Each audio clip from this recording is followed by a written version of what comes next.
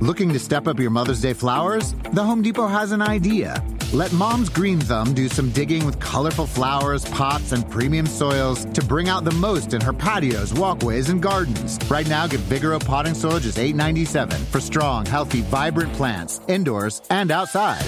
Shop our wide selection online and pick up your order in-store and give Mom the gift of a beautiful garden. Get Vigoro potting soil just $8.97 at the Home Depot. How doers get more done. See homedepot.com/delivery for details. Dietz and Watson's been making meats and cheeses the right way since forever. What's that mean? It means never cutting corners, ever. It means cooking, not processing. It means our Virginia brand ham that's cooked to perfection, then twice baked to layer the flavors. It takes more time, but you can taste the difference. We come to work every day to do it the right way, even if it's the hard way. Because if it's not right for us, it's not right for you. Dietz and Watson, it's a family thing since 1939. PBT Extra this week, we have a lot to talk about. But before we get there, how was your Thanksgiving? It was good. It was good. Got together with family and did what one traditionally does on American Thanksgivings. We watched a lot of soccer. Watched a lot of football. No, we did watch some football that day and some parade. And okay, are you okay with how the dog show went? Like no. You didn't get Claire. I know, yeah. So Claire wasn't competing. She retired after going back to back, which, go out on top. I get it. But that was devastating to me first and foremost. The Scottish Deerhound didn't even make, it wasn't best in their category. So which for me was very not hurtful, but it definitely was disappointing. And then the fact that, the Frenchie won, I disagreed.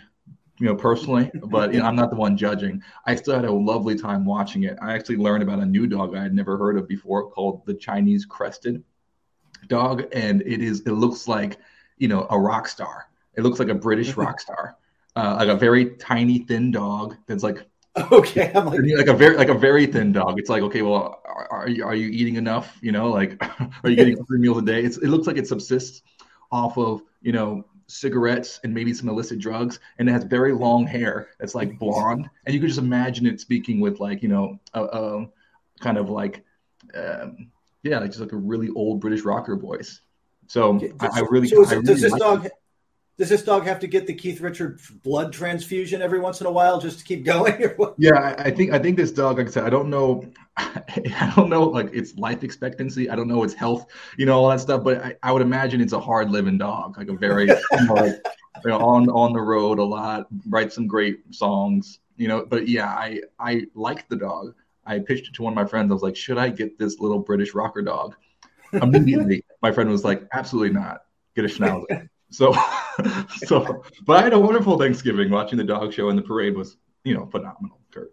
Yeah, as always. So let's talk basketball, shall we? Karl-Anthony Towns, out 4 to 6 weeks with a calf strain. This is interesting. Right now, the Timberwolves are sitting at 10-11, just under 500, as the time of this recording. How does this affect their season at the current moment for the next 4 to 6 weeks? I don't think it's good. Like, they haven't been able to find themselves with him, right? Like, it's not been smooth, and I'm just not sure this makes it better, Corey. I mean, that's, I think, my concern. Like, I guess you're going to get more D'Angelo Russell stepping up. They might you might have something more traditional than the two big format that's kind of been odd for them, right? Now you can have just one guy setting a pick, rolling to the rim, and you've got Anthony Edwards, you've got D'Angelo Russell. But I'll say this. I looked it up. The minutes this season so far with Gobert and Edwards on the floor and not Towns, they have like a negative 11.8 net rating. It's not been good. Yeah, it's one of those things. One, first of all, it's never a good thing that your franchise player's out.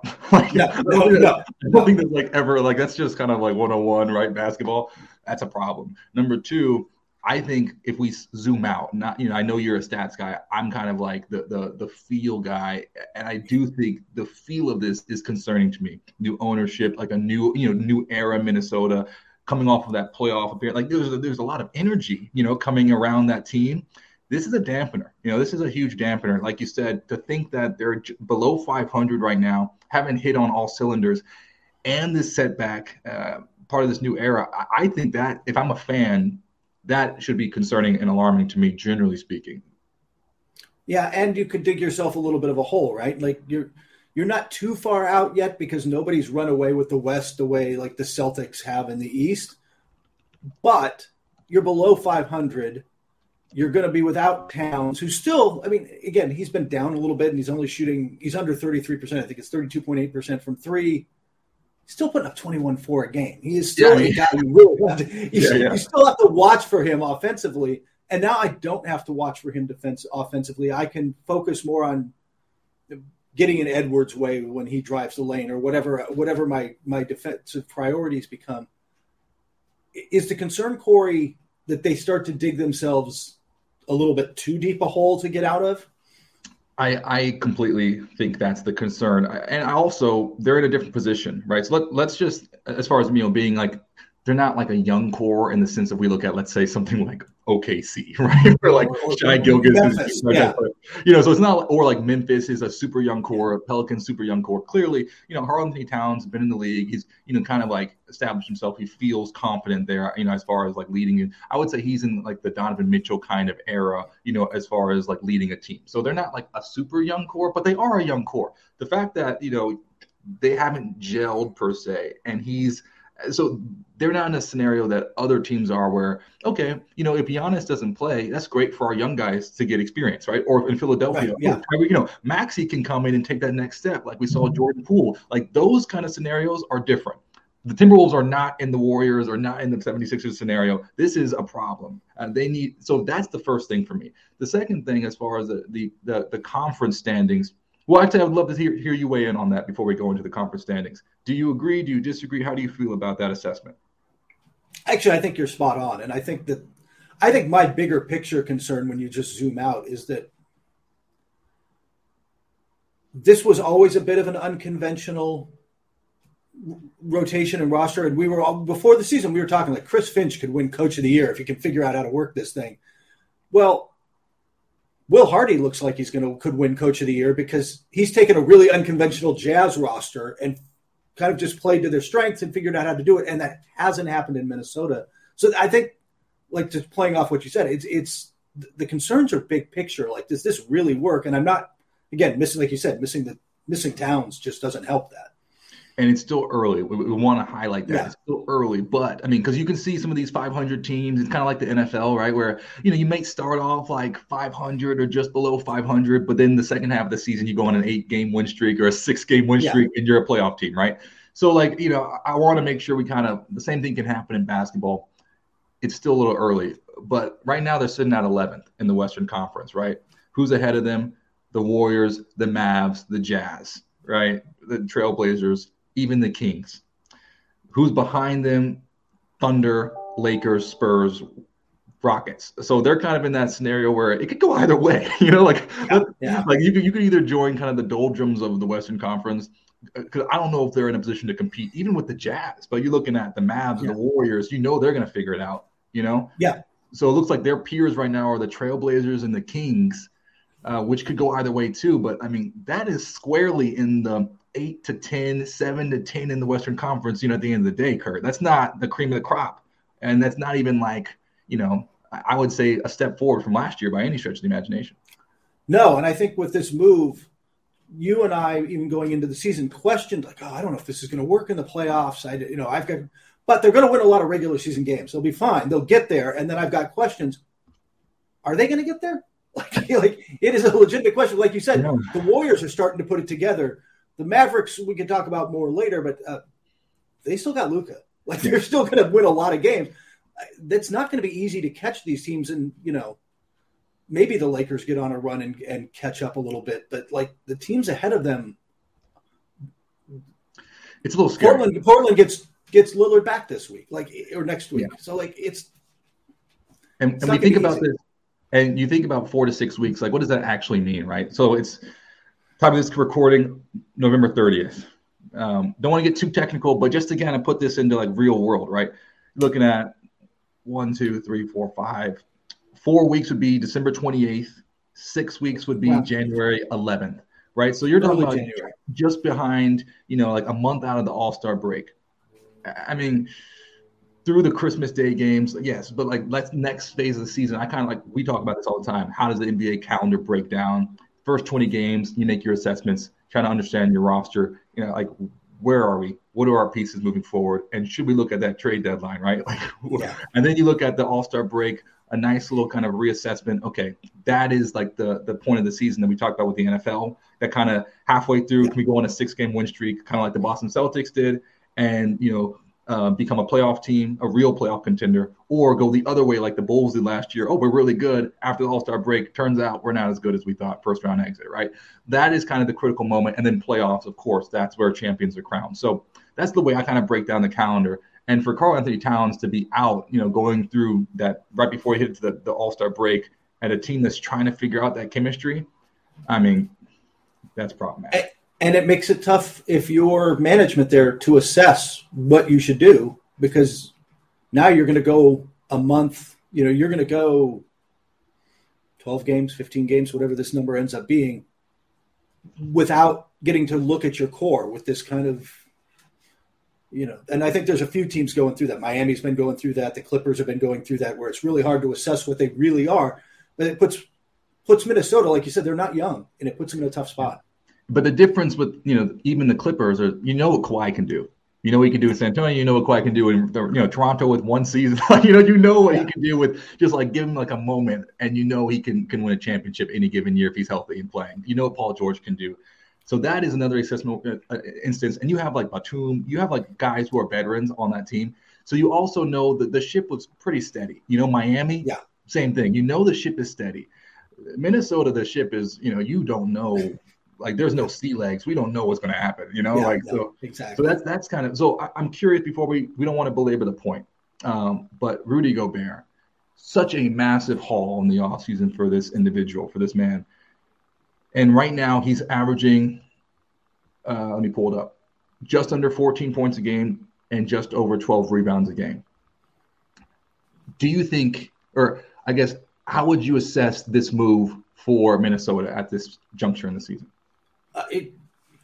It clearly hasn't worked. In one sense, it did. Their defense has been better with him. I am not looking right now, but they had a top 10 defense for a while. That end of the floor seemed to get better, but the offense got more confused, and we haven't seen Towns has come back to earth a little, but I think we all thought Anthony Edwards was going to take a leap, right? And that hasn't happened. And how much of that, and then this is a coaching decision, but how much of that is, now that I got two bigs, I can pack the paint. I can take away the driving lanes. I can make life difficult for Anthony Edwards in a way he didn't see last year. So a lot to consider there in Minnesota. Have you ever brought your magic to Walt Disney World like, hey, we came to play? Did you tip your tiara to a Creole princess or get goofy officially? When we come through, it's true magic, because we came to play at Walt Disney World Resort. One thing I want to get your take on is what Giannis said recently on a Player podcast. Nonetheless, we gotta love Player podcasts. Tons of fodder for us in the media business. Giannis said he would take these 5 players as starters for Team International if he had to choose: himself, Luka, Joel Embiid, Nikola Jokic, Evan Fournier. And against these 5 starters for Team USA, Steph Curry, Klay Thompson, LeBron James, Kevin Durant, Bam Adebayo, he said that Team International would beat Team USA. What are your thoughts on that matchup? First off, I want to see that matchup. Like, that would be so much fun. Team International is interesting because there's a lot of good passing with Luka, with Jokic. You've got guys who move the ball. It can score, don't get me wrong, but move the ball. It flies around. They're also big. I mean, 6'8" point guard. Evan Fournier is your smallest. And let's be honest, if he's on the floor, the guy I'm attacking, like, that's the only guy I can go right at. On the flip side, I kind of like Team USA. It's got more shooting. It's got more guys who can isolate and just create their own look. Steph's still got his gravity. He's pulling you away. Klay Thompson has found his legs over the last, 2 weeks, 3 weeks? He's started to look like Klay Thompson again. LeBron in those kind of – LeBron is still putting up, 39-point games. Like, when he raises his game up, when he's focused, when he's not going to be beaten down by the Lakers over the course of the season, he's still fantastic. I think that would be fun. I think the U.S. is smaller. I think they're a little more versatile. I think they've got better shooting. Kevin Durant is Kevin Durant. I don't know how the defensive matchups are really fascinating because I don't know how you match up with Embiid and Jokic and Giannis, but I also don't know how you match up on the flip side, like which one of them is chasing Curry off picks. Yeah. For me, like you said, I don't know which way I would go. Generally speaking, I find this to be interesting because this is how the All-Star game should work in my mind. Like because this looks like the Olympics. Like that's the like U.S. Olympic team versus an Olympic international team. That's like, so for me, that's a much more compelling. Like this question, this thought experiment is much more compelling than Team Kevin Durant versus Team, LeBron James. To me, like that's a fascinating concept. It's kind of like the whole like sophomores versus freshmen concept, or like the rising stars, all stuff. Well, the rising stars, they did this for a couple of years. I think they've stopped now, but they did international versus Team World, US, Team World versus Team USA, and the World won, as I remember, like pretty handily. So this maybe foreshadowing this, but like if you bring in the cream of the crop, these MVPs playing against each other, I think that's a very so when I saw this, that's where my mind went immediately. I was like, did we just find the new All-Star model? Yeah. I would, you know what? I think for a one-off year, it might be really, or two, like it might be really fun to do that. They're desperately trying to inject some life into the All-Star weekend, right? Like it's a huge international showcase, but the basketball itself is not great. We'll go with not compelling. Yeah. Yes. So, but this is what I'm saying. I feel like what is the point, right? And if the goal is to be like an international showcase, like you're saying, and build a brand of the NBA, understanding where the game is going, that your best players are becoming international. I mean, have been for the past couple of years. Their best players are international players, right? So if that's the case, and especially now with Wembanyama, like the idea, I call him like the pterodactyl, right? Like, so the fact that this French pterodactyl is coming, and you want to stoke kind of like the flames for the future of the NBA, which once again is international and will be international. To me, this is a great way to do that in a way that plays off of the fervor that we see in the World Cup and the fervor that we see in the Olympics, bringing that to the NBA. I recently, Kurt, I was very curious. I watched Manu Ginobili's Hall of Fame speech. When it's like 11 p.m. here in New York and I'm about to go to sleep, I watch Hall of Fame speeches. That's just what I do. It's just like a fun thing I do. So I was rewatching his. At the end, he speaks only in Spanish to his family. Oh. And there's a moment where he talks about the Spurs dynasty, and there's a moment where he talks about Team Argentina. You look at how many views on the NBA YouTube page, it's like 200,000 ish. How many views on like I think it was NBA Latin America? It's like 350,000, right? So like it's almost like that concept of wow, there is an audience. And there is, a desire for the game in different languages and different regions of the world. I thought that was like a pretty interesting model where the NBA could go with this game. Yeah, and you've probably seen this. Like it's something that struck me back in the day, like when San Antonio was getting its last title and we're in the finals for a few years against the Heat. When you go through San Antonio, there were, with all due respect to Duncan and Parker and your father and everyone else, there were more Ginobili jerseys because that is a Spanish-speaking culture, half that city, and he could speak directly, right? Like there wasn't a translator, there wasn't this filter. He was he was popular with everyone because who's been more fun, who's more competitive, like what's not to love about Manu Ginobili? But I think the language barrier is a legitimate thing. Like that, if you're going to really bring in the international stars, that it helps to have those conversations in the native language. And I think with like Kobe, and one thing that made Kobe such a big crossover star is Kobe could, he could do media in Italian and Spanish. So you're not only talking about a player who's won all the championships, is like he was like a verb. I remember when I growing up, I would I would have a crumpled piece of paper in middle school and then do a fadeaway jumper and shake Kobe. You know what I'm saying? Like he was like, you know what I'm saying? Like that's crazy. Yeah. So, but one of the reasons why he had the international appeal, in addition to being great, was that he could connect with people And like, so I think that this new era of the NBA, you already saw like a taste of that with the Kobe experiment, like that was wildly successful. And now with the league going so international and looking to really grow the game with NBA Africa. And so I think this is, to me, what Giannis and Serge Ibaka talked about, kind of throwing out, I think the league should really look into. I think it would be very compelling, and I think it's the future. I think it would be fun for a year, I think, or two. And it might get old, but you've got to do something, like we said. All-Star Weekend is you got to do something, don't you? I wonder if you could actually just pair it up with like World Championships or like maybe not World Championship, but maybe like with the Olympics. It only happens every 4 years, right? So maybe that's something where every 4 years you have like the Olympic All-Star, version. Fun. Yeah, that. All right, I'm going to send. I'm sending the link over to. I'm sending the link to this over to NBA's headquarters. I know enough people there, so. Actually, it's time for us to get to my favorite part of this now. It's time to talk about Corey's Jukebox and your songs for the week, because I know where you've been. I know what you've been up to. So I'm excited about this. Yeah, let's start with the individual player. I just came back from New Orleans, Nolens, and I was there for like 28 hours. I was there for, the Bayou Classic, so it was very quick. It was in the Superdome. And the first thing I did once I landed, I went straight to Ernst Cafe, and I got gumbo, and it was delicious. Yeah. And then I went back to my hotel room and listened to Louis Armstrong. So when I was in New Orleans, I also didn't realize, that to me, Louis Armstrong, one of his songs, Cabaret, perfectly encapsulates Zion Williamson at the current moment. It kind of just hit me all at once. I'm eating gumbo, eating shrimp po' boys, and I was like, oh my gosh, Cabaret. Because if you listen to that song, one, it's a great song.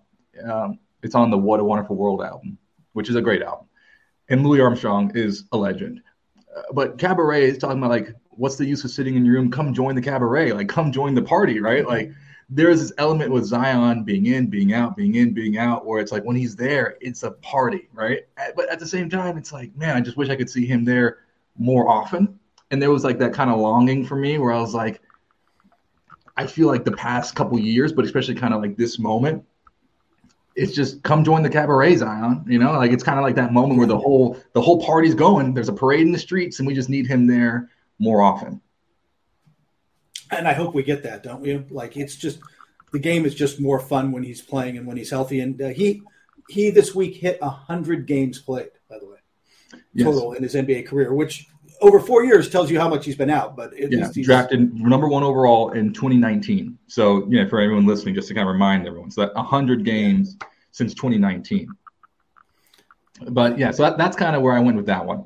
And then with the team, I am a big fan of reggae. So I went, so I like roots reggae. Kurt, do you? All right. Yeah. So like I'm talking like the Congos, like Heart of the Congo is one of the best albums of all time. Like if you're talking about like it's probably the roots reggae album. Right. A band that also made one of the greatest reggae albums of all time, roots reggae, is Israel Vibration. The album was called The Same Song. Highly recommend it. It is like it's genius masterwork level. They have a song called Friday Evening on a different album, and to me, Friday Evening perfectly encapsulates the Chicago Bulls. If you listen to the song, one, it's I also think just the vibe of the song is kind of like the lyrics are kind of like there's this tension. And I think in Chicago, there is this tension of like looking around and seeing everyone else is getting fed. And like, I'm happy you guys are like doing well, but I'm kind of hungry, and like, there's like this kind of interior, a little bit of friction between, in the song between like the guy and his landlord, and I feel like that's kind of what we see with Zach LaVine and Billy Donovan, who just got, extended. So there's this element of like, what exactly is going on in Chicago? And they started so well last year and then plummeted. And this is all in the context of, well, your franchise player may or may not be happy with, his position there and reevaluating his future. He was just an Olympian, an all-star. Like, we know how people feel about their values. And if they don't feel respected in today's NBA, they're happy to walk. So it's kind of like, to me, there's a lot of things happening in the shadows in Chicago where there is that friction and tension that I think is emblematic of like roots reggae. They miss Lonzo Ball, don't they? They miss and the injuries, It's like, man, like we can't get it all together at one time. So they miss his defense, but I think what they miss almost more than that, they miss the transition offense, the easy buckets, getting LaVine running, getting Caruso running to the corner. Those kind of easy buckets, you just have to have those in today's NBA. You have to run and get a few of those because people don't think there's a lot of defense in the NBA, and there's probably maybe not as much as you see in the playoffs. But if guys get back and get set, it's just not that easy to score, and you've got to get some easy buckets somewhere, right? And they just seem to miss that in Chicago. Everything in Chicago seems okay, doesn't it? Like, it's not a bad coach. They should extend him. It's not a bad player. We should extend him. Not a bad, but they're not. Yeah. They're missing that crown jewel that we saw in Chicago for so long. But like it is a fascinating scenario because you look at even the record, right? They extended Billy Donovan, and what's his overall record? 86 and 88. Where are they right now? They pulled up. Chicago is, sorry, one sec. They're 500, I believe, or just they're just under 500. They're 9 and 11. So like everything's kind of fine. But once again, where were they? They were in a bad spot previously, and we're in the middle of like the first couple of years of the overhaul that Karnisovas is doing. So I understand that, but you're right. It's just kind of okay. And when we see in these kind of okay moments, is that it's like the tectonic plates are shifting, and there's going to be an eruption, right? So it's like, okay, either Zach LaVine needs to transcend, right, and become a superstar, or B, something has to change. And we saw like that roster before that was built around Otto Porter Jr. That changed. Now we're starting to see like, okay, well, what is the tectonic shift that's going to happen? And so they're in that decision-making assessment process. And like you said, like they look best last year. They looked incredible in transition, incredible, right? That's when they were purest, and that's why I brought back the roots reggae, because roots reggae is all about purity. It's like pure roots reggae is about social justice, but it's also about kind of like just the driving rhythms, the drums, the bass line, like the scratchy guitar. Like there is this purity to roots, real roots reggae, that I think Chicago is missing. They're trying to get back to it, but they just can't get the pieces. That's a really great analogy. Yeah, I love roots reggae. So now moving on to roots reggae for me, samba, just for everyone listening, roots reggae, samba, and choral music. But now, Kurt, it's time for Kurt. What happened? By the way, you had cabaret in there. I just got to say, if it gets redone somewhere, it's still a powerful musical. If you ever get to see it. Oh my goodness, the movie. Don't see the movie. Go see a reproduction of it. You didn't like the movie? All Liza. You didn't like the movie? The movie's all right. The movie's okay, but I've seen the stage version twice and much prefer. Okay, yeah. Okay, wow. I love the movie. I mean, but I've never seen the stage version. I'm going to go see it now because of your recommendation. So, Kurt's Corner. Let's bring you in, everyone, into Kurt's Corner. What are we talking about today, Kurt? Dallas Mavericks, who I've got a concern, Corey, but they tried to address it a little bit this week with making maybe some of the more interesting news out there. They've signed Kemba Walker, and if Kemba Walker's knees can hold up, he actually played. He didn't play badly for the Knicks when he played. He played pretty well. He just only played 37 games, and they brought him in. And this might sound crazy, Corey. They hyped him up in New York a little beyond what he could be. I don't know if that's ever happened before, but never, not in my memory. I don't think. Yeah, but he's not. We'll see what he's got left. He thinks he's got stuff in the tank. If they need secondary shot creation desperately, not having Jalen Brunson has really dragged. They're 10-10 this year, and I think you saw what has to happen on Tuesday night when they beat the Warriors. They beat Golden State. What did it take?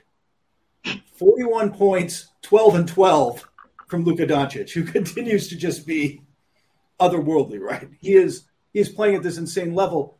But if he's not, then they don't have another option. There isn't a secondary option. And my concern is, Corey, the load that he is carrying, the weight he has to carry to keep this team there, his usage rate right now would go down. And it's a flawed stat, but his usage percentage would be top 10 all time if the season ended now. And it's up in the numbers. Let's give it some range. 87 Michael Jordan, or 2006 Kobe Bryant, which for people who don't remember, 2006 Kobe was, I should shoot over this triple team rather than pass to Smush Parker or Kwame Brown. I'm just going to launch stuff.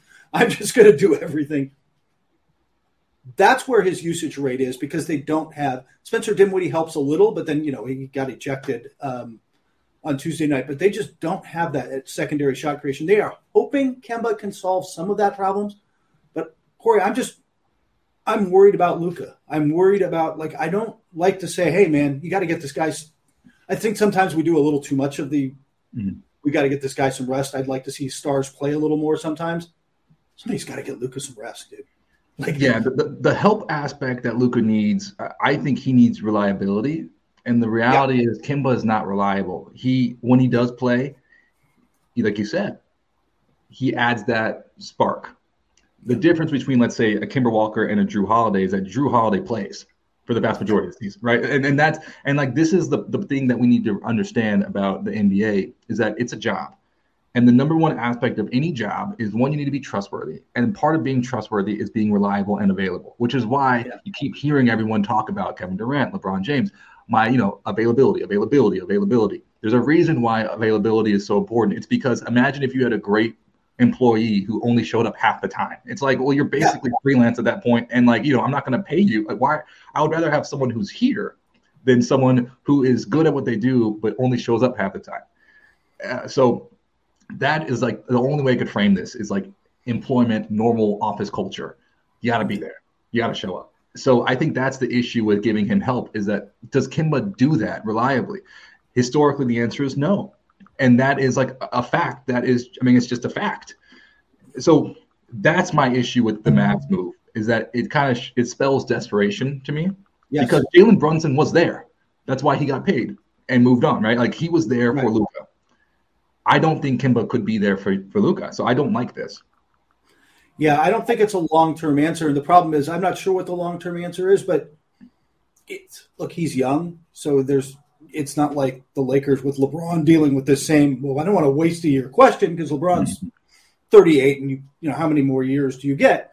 There's more years of Luka, but how long can you do this? At some point you have got to find a way to put guys around him who can help him truly chase a title. And they aren't, we can't, they've got to get secondary shot creation stuff in before we can just start discuss whether Dwight Powell fits in that mode, right? There's other questions, but you've got to answer the first questions before you can get to the second and third questions down the line. So I agree. I am concerned about Luka. That's my. Yeah, but with let's say Brooklyn, for instance, one thing that's fascinating about Brooklyn was that they built the background to then attract stars. Yeah. Then we saw that was not a successful model for Brooklyn. The thing about Dallas is they had the luxury of having, a generational talent.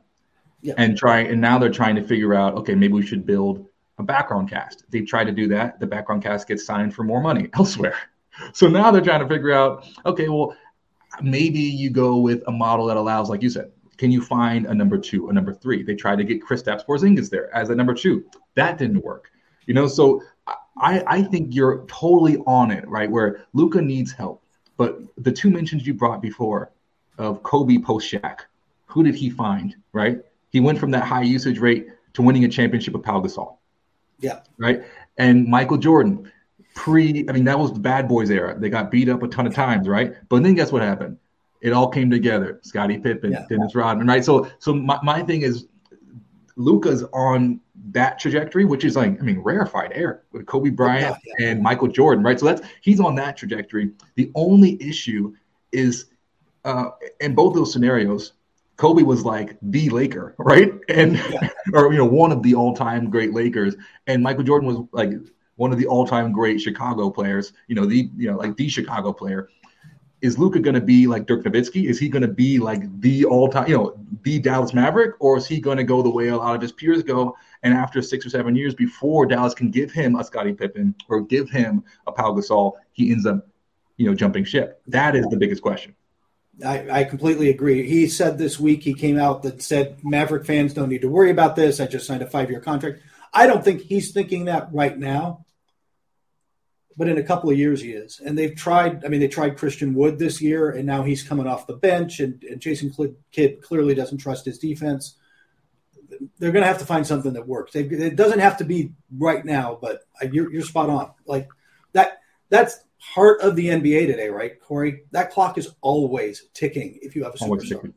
And the good news is that it looks like Luka's kind of insulated. It's not like he is – like you don't hear about Luka because in the NBA sometimes you'll hear like these kind of cliques where everyone hangs out together and they're all in LA together or whatever. It's like Luka's never like a part of that, like neither is Jokic. So I feel like those two guys, like if you're building, okay, we have time, and like Giannis is not a part of that either, right? So it's like there are some guys who kind of like, okay, they seem insulated and they seem like they're original free thinkers in that sense, and they'll probably buck the trend.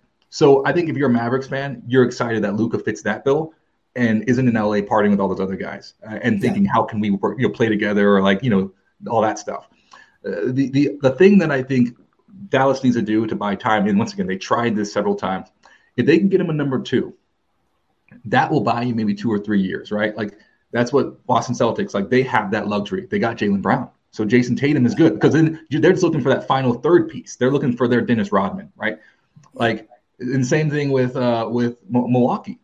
Giannis had Chris Middleton, and then they were just looking for that third piece. It bought them time to find Jrue Holiday. Then they won a championship, right? As long as they can get him a number 2, I think you're looking at a second contract, like another extension where you're like, we got him here for another few years before he hits that 32-year-old, what am I doing with my life? I need to chase a ring question. Yeah, I agree. So finally, fun segment. This is always what we end with. A Laker fan hit a half-court shot and won a lot of money, like $75,000. $75,000, yeah. That's a lot. When you think about any athletic contest that they have, during those halftime breaks or whatever, where do you think you would excel? I'm not good at any of them. By the way, my favorite was, I think some of the people who listen to this regularly know I live close to Long Beach State, like golf shot close to Long Beach State. So I go to Long Beach State games just to have a beer and watch a game and enjoy basketball and not have to think about writing about it or what this means or, wow, they got to get Luka help or any of that. Just watch a game and have some fun. The half court there was, they gave a guy a half court shot. It was student. If you hit it, you got 1 year free of Chick-fil-A. Whoa. Which for a college student, can you imagine? I could not imagine. Yeah, there was genuine pressure on it. I think one guy hit it the entire I don't know. We were talking about this before with producer Dan and everybody. I think I've seen some ones where you got to do a soccer penalty kick against a goalie. I don't think that's easy, by the way, against a good goalie, because it looks easy when these pros kind of saunter up and can contort their body to look like they're shooting one way and put it in the other corner. I do not have that skill, but I still think that there's room there where if I hit it hard and hit it right, I could at least get it in. And I played enough soccer that I think I could get that. Maybe after that, what would you lean into? Maybe a half-court shot? Yeah, I think my best shot is a half-court shot. I'm actually decent at them. I grew up playing basketball and in the gym, so I think out of all the reps, I haven't done a lot of penalty kicks. I haven't done a lot of hole-in-ones. I haven't done, a lot of time on the hockey, trick shots. But I've shot a lot of half-court shots in my day. So I feel like I built enough, equity there that I could get lucky once, after years of practice waiting for this question. But I think for me, I wish we could go a different route maybe, and maybe do mini golf. I feel like that's where I would really thrive, but I'm a hole-in-one in mini golf. I'm your guy. I've done that. I think, in college I used to go to mini golfing all the time. So I feel like that's where I kind of excel, but no one does that. No one's going to give me $75,000 to get a hole-in-one on a mini golf course. No. And on a regular golf course, I don't know how much you've golfed. I've golfed some. Not great. It's luck. I mean, even if you're on the PGA Tour, right? Like, it's still luck. There's still some luck getting it to actually go in. And the one that's the hardest is the either half, 3/4 at a hockey rink, where you've got to put it into not only in the net, but in that little slot at the bottom that's a foot wide or something. That's hard. Like, and I played some ice hockey. That's like that kind of, from not skating, standing in your tennis shoes on a rug. Yeah, on a rug. Trying to get that, like, it's going to be so hard. I've done that before. I forgot where. I think I was in college at Notre Dame, and I got to do that. It is unbelievably hard. I think I missed the goal. Not just like the whole. I missed the entire net. Like, I missed all of it. You know, like, because you don't understand. Like, that's a long way. That's a long way. So it ends up like you think, oh, I got the right angle, and it just keeps going and then it hits the wall. You know, and so that was embarrassing. But yeah, I agree. I think if you do the food thing, it's funny. A couple months ago, I was in Columbus, Ohio for the Notre Dame Ohio State game, and I met these students who were doing like a volleyball tournament. And apparently, it's like the way they start off every year, like 20 plus teams descend upon like the courts right outside Ohio Stadium, and they have like a volleyball tournament under the lights. I guess it's like a student tradition, I suppose. And I was talking to the people who were the ones running it, and I was like, "Well, what's on the stake here? Like, what are we playing for?" And they're like, "We're playing for a B-Dubs gift card, Buffalo Wild Wings." And I was like, "Whoa! If Buffalo Wild Wings, like in college, like you said, with a free year Chick-fil-A, if we're talking about like a substantial gift card to Buffalo Wild Wings when you're a college student, we might have to bring out some." And that's a lot. That's a high playing stakes. Yeah. So suddenly, guys are trying to sneak in who are on the Ohio State volleyball team. The women's team, I think, was a powerhouse, wasn't it? Like, I think their Ohio State women's team. Suddenly, they're like, I'll jump in this little grass tournament for fun. I mean, Buffalo Wild Wings. So, for the latest NBA news articles and more, why don't you head over to NBCSports.com/NBA? You won't be disappointed. Kurt always hooks it up, and I'm looking forward, like every week, to our conversation next week. Kurt, see you then. I look forward to it.